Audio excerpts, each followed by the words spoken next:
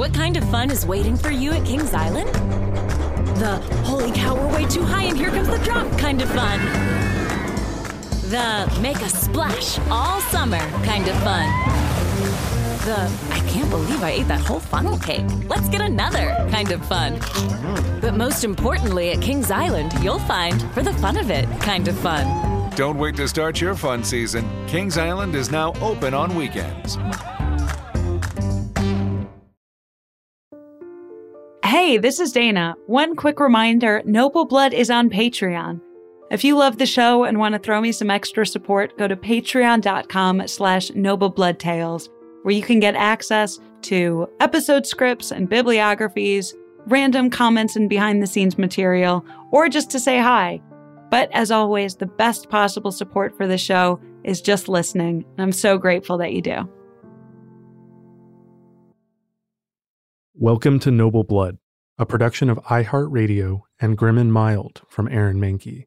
Listener discretion is advised.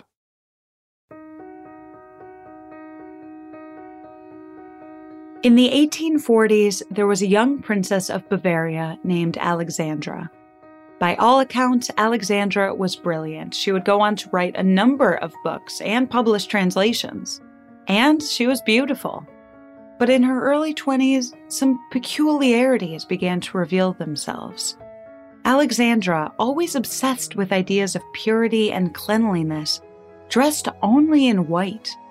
She walked gingerly in her slippers, turning sideways to go through doorways, and she avoided touching most things. Why was she being so careful, her family asked, when they noticed the fear behind her eyes when she narrowed her elbows to make her way down a hallway. The explanation for her behavior, Alexandra said, was quite simple. She had swallowed a grand piano as a child, a full-sized grand piano made of glass, and now, years later, the glass piano was still inside her, unbroken. That was why she needed to move so carefully to protect her body, because the glass grand piano was always at risk of shattering inside of her. Though the quote-unquote glass delusion all but disappeared after the 19th century, for hundreds of years up until then, it was a well-documented phenomenon. Descartes mentioned it, and it's included in the 1621 medical book Anatomy of Melancholy. Princess Alexandra's case is one of the most famous, no doubt because of her royal rank, and also the poetic specificity of the grand piano made of glass.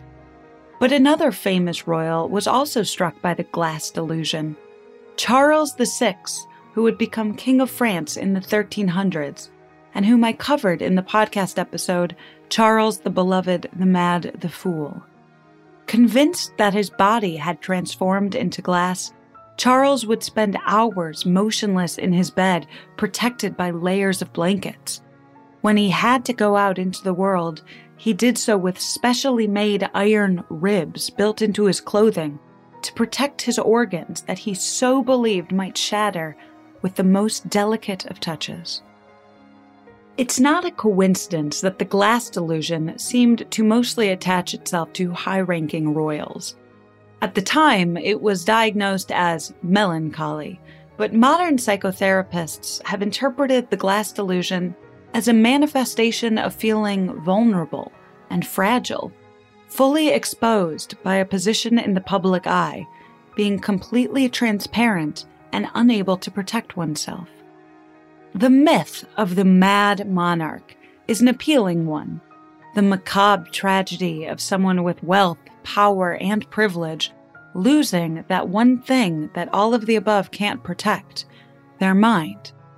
The mad monarch trope also emerges fairly often in pop culture, but usually with less tragedy. The pop culture version is usually a despot, a mad king or queen who uses their powers tyrannically and needs to be taken down. Perhaps there's no historical figure that straddles that dichotomy more than King George III, the Hanoverian King of England who lost the American colonies.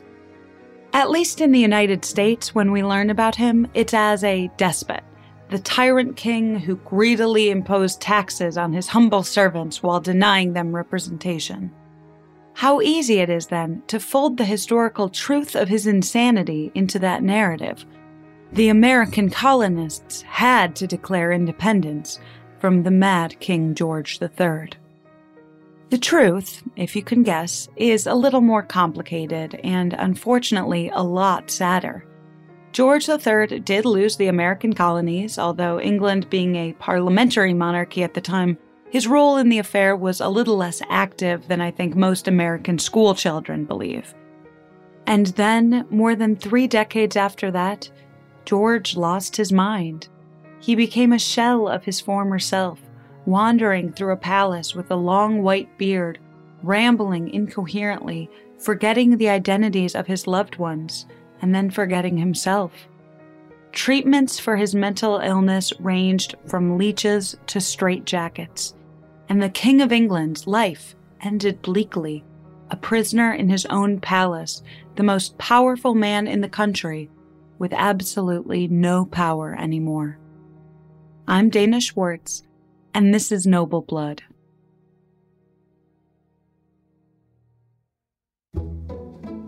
Contrary to what you might expect, George III was not the son of George II. George III was actually the king's grandson, the eldest boy born to Frederick, the Prince of Wales. George III had a dangerous and inauspicious early start in life.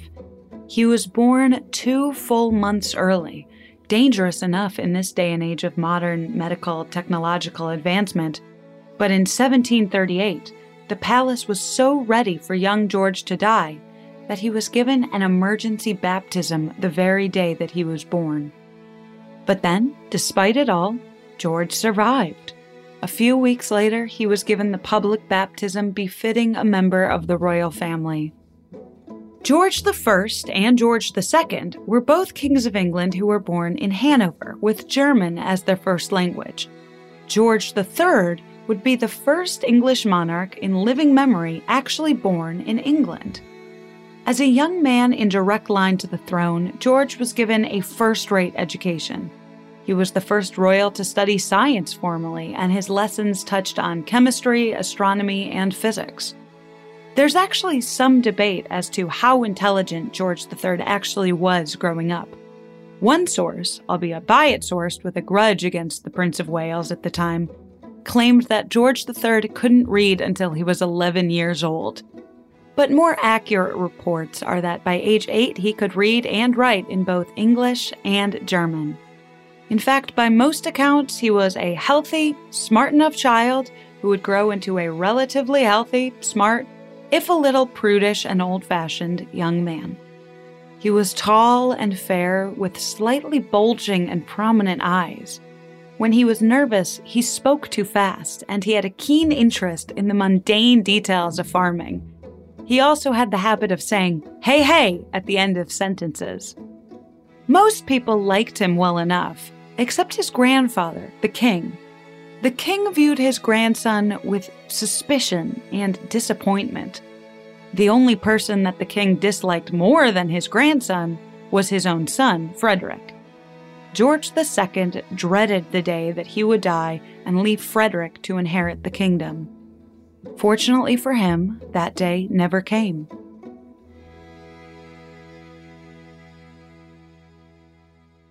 In 1751, Prince Frederick died suddenly from a lung injury. George III, just 13 years old, became the heir apparent. Within 3 weeks, his grandfather made it all formal. George III was the new Prince of Wales. The king still didn't really like his grandson, but well, now he didn't have a choice. He would have to make do with him. Their relationship was, to say the least, tense as the fatherless George III grew older. When George III was a young man, he offered his service to the military.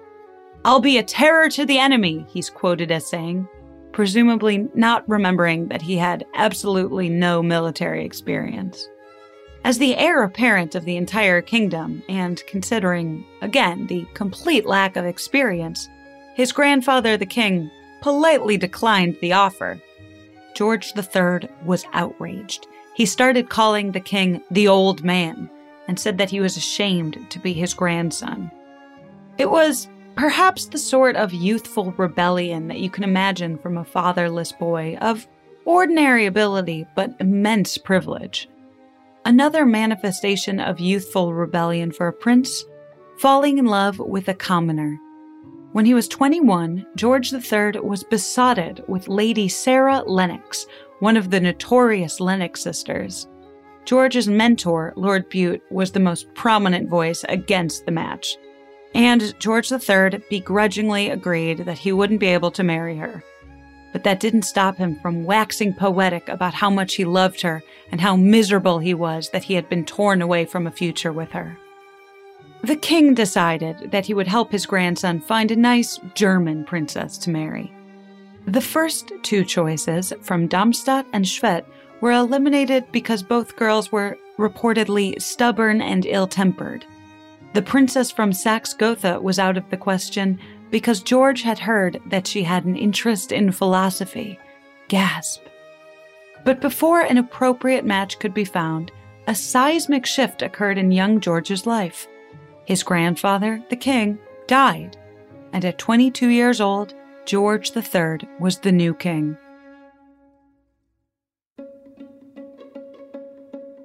First things first, he still needed a wife.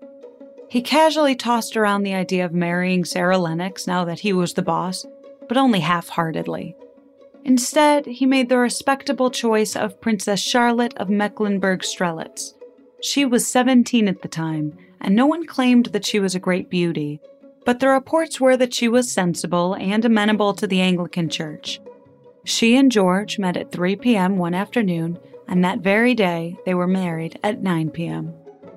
2 weeks after the wedding, the pair had a joint coronation in Westminster Abbey, and the king purchased Buckingham House, the palace out from which the modern-day Buckingham Palace would grow.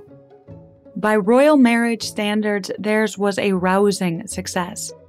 George never took a mistress, and he and Charlotte had 15 children, 12 of whom would survive through adulthood. It turns out both he and Charlotte shared a love of the domestic. They both adored music and romanticized rural farm life.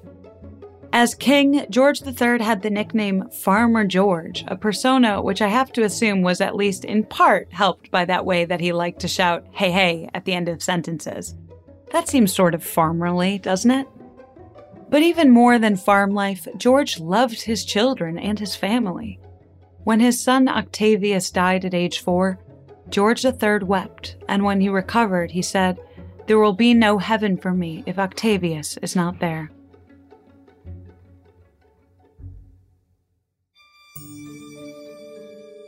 It would actually be George's siblings that disrupted his perfect domestic fantasy early in his reign.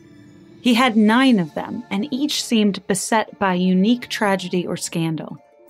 Within the first few years of being king, 2 of George's siblings died, one of appendicitis and one of tuberculosis. George's favorite younger brother, his one-time confidant and best friend, had become a rake as an adult. He was a troublemaker, dabbling in opposition politics, drinking and womanizing, a disgrace to King George at court. This brother died suddenly in Monaco. And then another sister died, also of tuberculosis. His youngest sister, Caroline Matilda, who had married the King of Denmark, was arrested for adultery. Her lover, the Dr. Struensee, was executed. She wrote to her brother for help, and through political machinations, George III was able to arrange for Caroline Matilda to have a semi-respectable retirement in Celle. But that wasn't all. All of George's siblings seemed insistent on causing scandal. Without telling the king, George's younger brother, Henry, secretly married a commoner, a widow. "You have irretrievably ruined yourself," the king told his brother. After that embarrassment, in 1772, the king passed the Royal Marriages Act, which forbade any member of the royal family under 25 to get married without the monarch's explicit approval. If you watched season 1 of The Crown, this is the origin of the conflict of Queen Elizabeth II not allowing her younger sister Margaret to marry an older divorcee. Of course, as soon as King George passed the act, another one of his younger brothers, William Henry, came forward and shyly admitted that, for the past 6 years, he had actually been married secretly to a courtier's illegitimate daughter. It was enough to drive anybody crazy.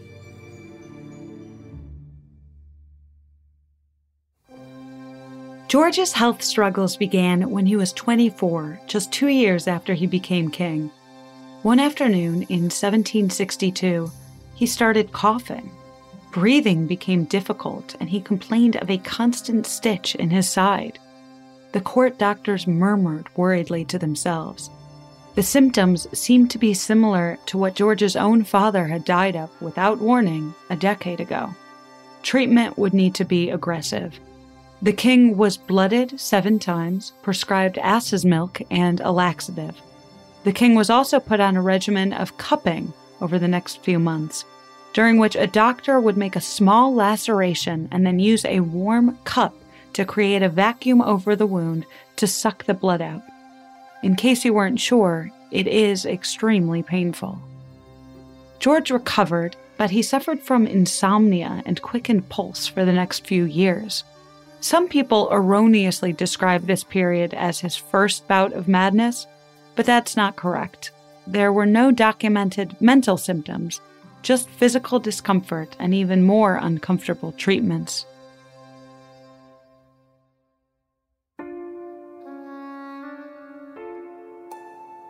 Documented mental illness would emerge for the first time decades later, when George was 50 years old. In the intervening period, George III defeated France in the 7 Years' War, which meant that Britain achieved global primacy as a world power. But it came at a heavy cost. The war had been expensive, and the cost of it led Parliament to raise taxes on the American colonists. I'm sure you remember where all this goes. I hope I'm not stating the obvious when I say, of course, King George III was anti-revolutionary. But his position wasn't despotic or egocentric or even uncommon in Britain at the time. George wasn't a mad king trying to rule the colonies so he could rename them all Georgeland. King George III was a rigid, traditional man who took the oath that he made during his coronation very seriously. At the very least, he saw it as his duty to defend Parliament's legal right to raise taxes whenever they so chose. It was less about absolutism, actually, than protecting the power of the parliamentary system. In Britain, anti-revolutionary sentiment was the middle-of-the-road position, especially after the story of the Boston Tea Party made its way across the Atlantic Ocean. The rebellious colonists had destroyed a ship's worth of property and violently tarred and feathered the customs official. What had the customs official done wrong? He was just trying to do his job. Most of the British population saw the American rebels as incorrigible, and King George III was fully committed to backing Parliament's decision that Britain would take whatever action necessary to protect its officials and its property. Long story short, they lost the Revolutionary War. Mostly, for George III, it was just a humiliation. Catherine the Great wrote at the time, quote, "Rather than have granted America her independence as my brother monarch King George has done, I would have fired a pistol at my own head." The guilt and anxiety after yielding the colonies caused George III enormous angst. He drafted an abdication speech, planning on resigning and then moving to his family seat in Hanover, but he decided against giving it. Luckily, the economic sting of the American Revolution healed quicker than the emotional one for George. Under the Prime Minister William Pitt the Younger, the country's finances bounced back, and so George III tried to move on and put the past behind him. In 1785, George met face-to-face with the ambassador of that new country, the United States. The ambassador was a man named John Adams. "I will be free with you," King George said to him, I was the last to consent to the separation, but the separation having been made and having become inevitable, I have always said, as I say now, that I would be the first to meet the friendship of the United States as an independent power.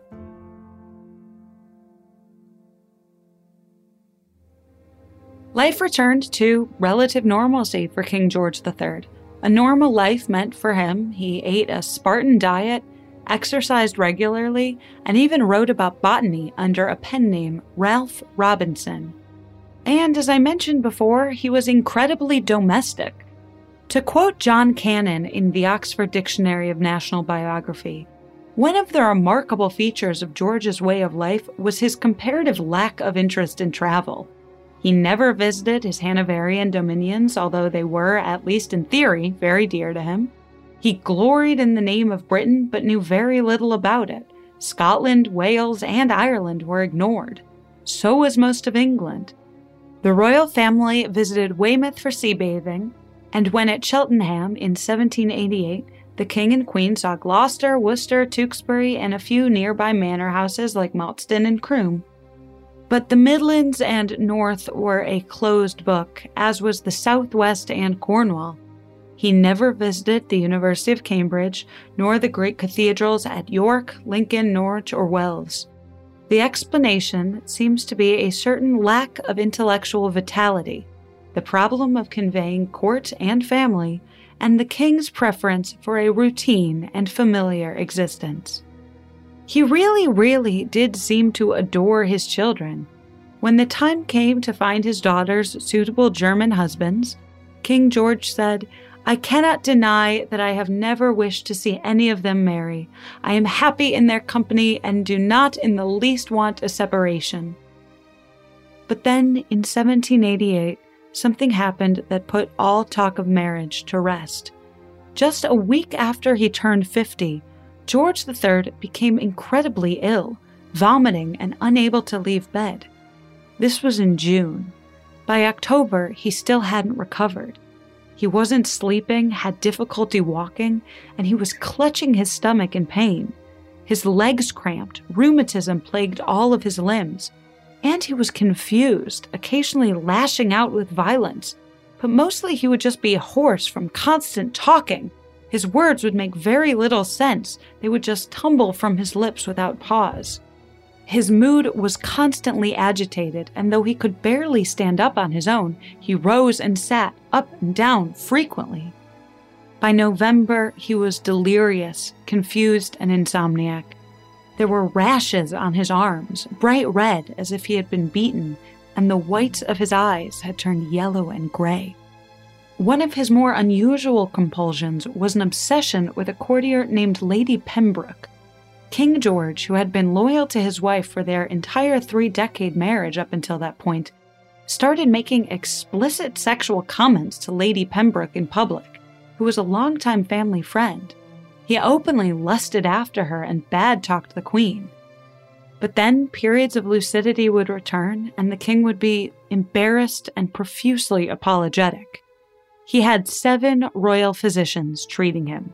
Their best explanation for the baffling array of symptoms was that George was suffering from a humor in his legs, and that it was his own fault because he had left wet stockings on for too long.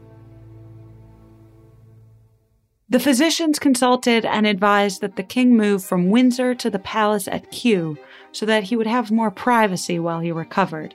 But the change of scenery did nothing to improve his condition. And so a specialist was brought in, Dr. Francis Willis, an Oxford-educated clergyman who ran an asylum. Dr. Willis's strategy for managing mental illness was intimidation, coercion, and restraint. His practice was based on the fundamental principle that mentally ill patients had to be broken in like horses. When King George rambled or misbehaved, he was physically restrained, pulled into a straitjacket, or strapped onto a chair that George would miserably refer to as his coronation chair. Word of the king's incapacity led to something of a political crisis. The king was an old-fashioned conservative supporter of the Tories and their leader, Pitt the Younger.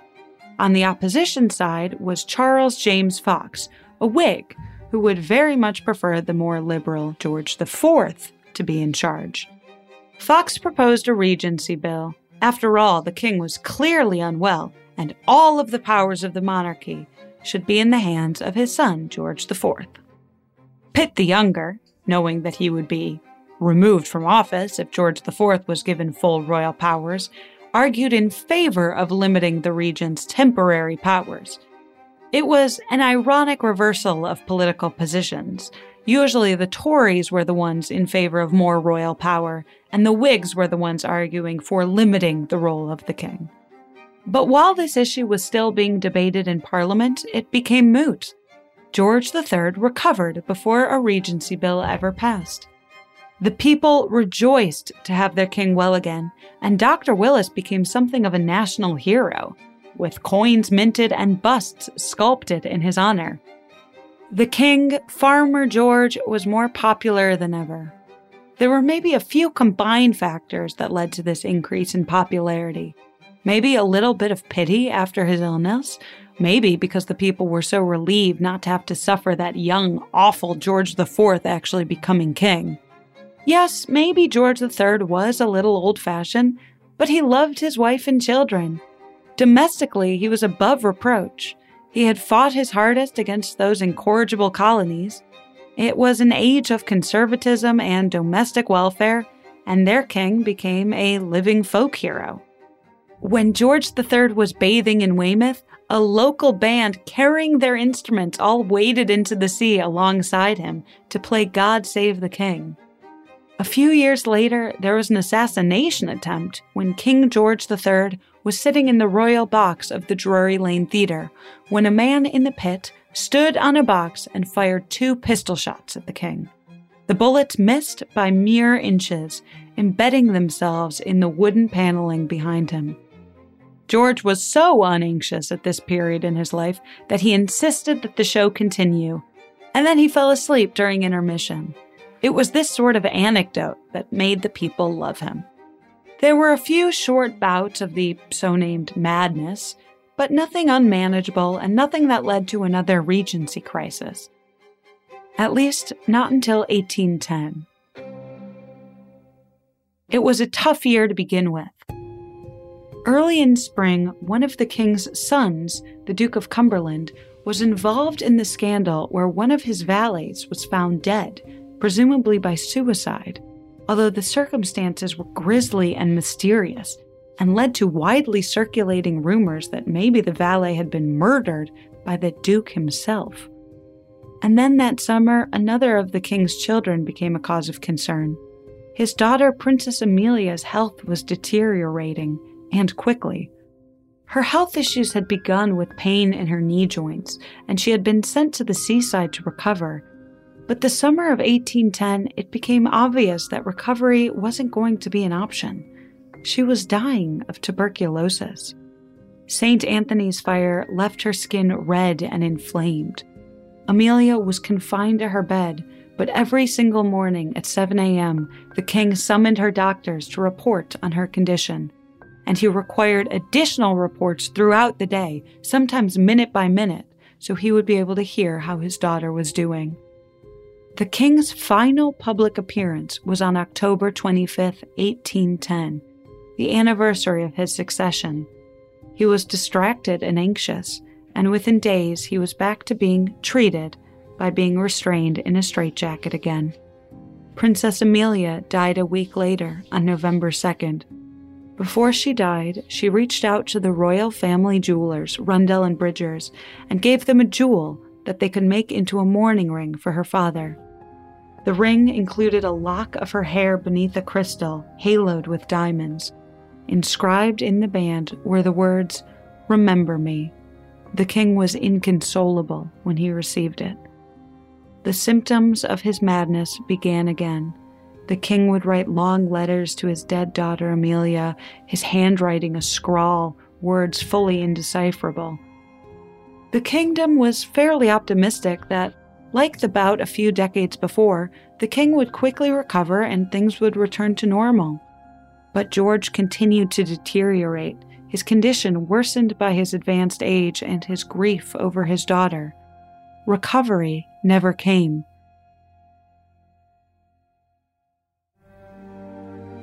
For the final 10 years of his life, King George III lived in a world of paranoia and isolation. His symptoms were physical, too. His eyesight continued to worsen until the king was completely blind, and he was also going partially deaf. Believing that visitors would excite him, George's physicians kept anyone from coming to see him and prevented him from even the simple pleasures of conversation or even outings beyond the palace walls. George III spent his days speaking to imaginary and long-dead figures, walking through the gardens, pretending to inspect invisible parades. He became a tragic figure like something out of Shakespeare, a man shambling through the lonely halls of Windsor Castle with a long white beard, wearing a purple dressing robe. He might have appeared to be a common madman had it not been for the Order of the Garter pinned to his chest, a reminder of the status and title he still technically held. In 1814, George III was officially declared the King of Hanover. His old family lands were finally recovered after a decade in other hands, but he was completely unaware of his additional title. He didn't know when his own wife died in 1818, and it seemed he didn't know himself either. George would spend long afternoons plucking absent-mindedly at a harpsichord that once belonged to Handel. "This song used to be the late king's favorite piece," he said, referring to himself. The Regency Act that had been pushed aside 20 years ago finally passed in 1811, and George IV became the official acting regent for the rest of his father's life, ushering in the era that's now synonymous with Jane Austen, the Regency. On Christmas in 1819, the king rambled incoherently for 58 hours straight. King George III died at Windsor Castle, the end of that January.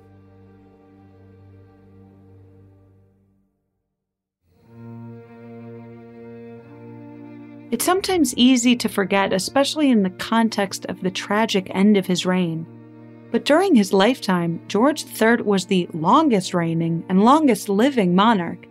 And to this day, he's only been outlived and outreigned by Queen Victoria and Queen Elizabeth II. Up until George III was over 70, there were fewer than 6 months of quote-unquote madness in his reign.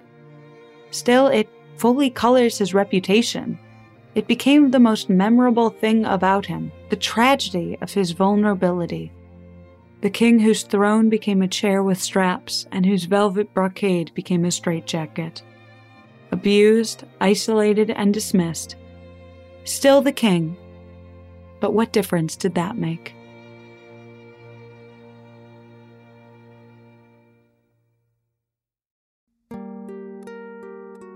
That's the sad story of George III and his madness, but keep listening after a brief sponsor break to hear about modern interpretations of his diagnosis.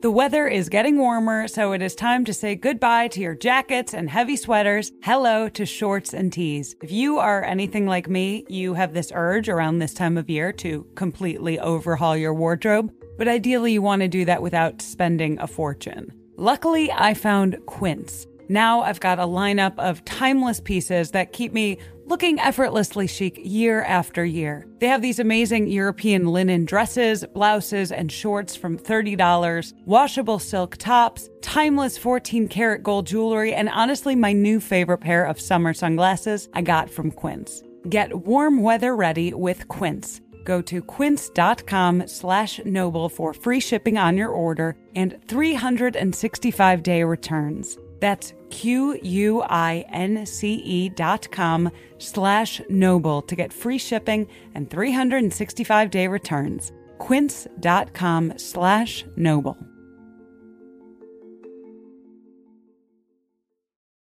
What kind of fun is waiting for you at Kings Island?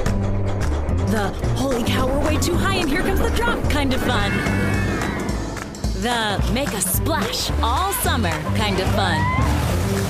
The I can't believe I ate that whole funnel cake. Let's get another kind of fun. But most importantly, at Kings Island, you'll find, for the fun of it, kind of fun. Don't wait to start your fun season. Kings Island is now open on weekends.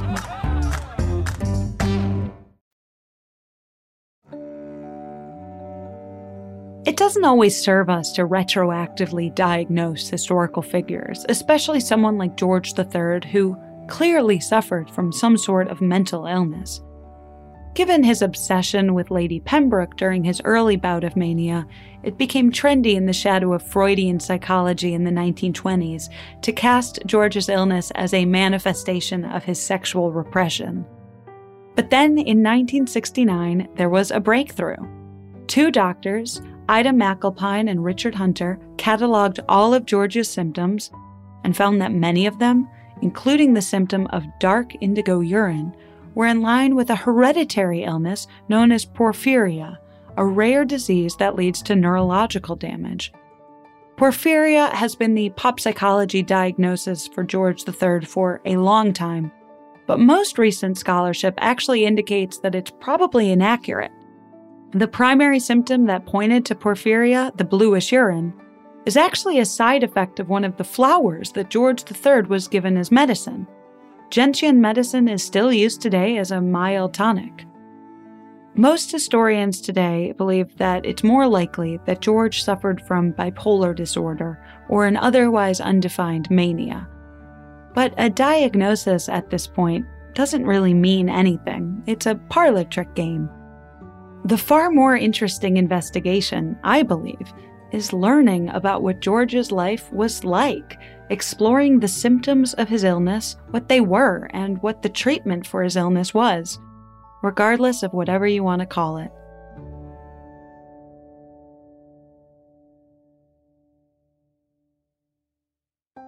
Noble Blood is a production of iHeartRadio and Grim and Mild from Aaron Mahnke. The show is written and hosted by Dana Schwartz and produced by Aaron Mahnke, Matt Frederick, Alex Williams, and Trevor Young. Noble Blood is on social media at Noble Blood Tales, and you can learn more about the show over at noblebloodtales.com. For more podcasts from iHeartRadio, visit the iHeartRadio app, Apple Podcasts, or wherever you listen to your favorite shows.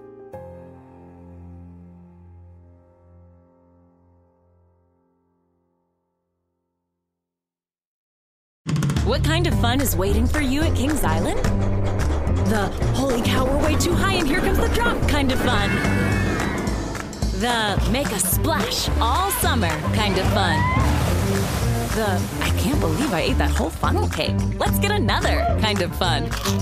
But most importantly, at Kings Island, you'll find, for the fun of it, kind of fun. Don't wait to start your fun season. Kings Island is now open on weekends.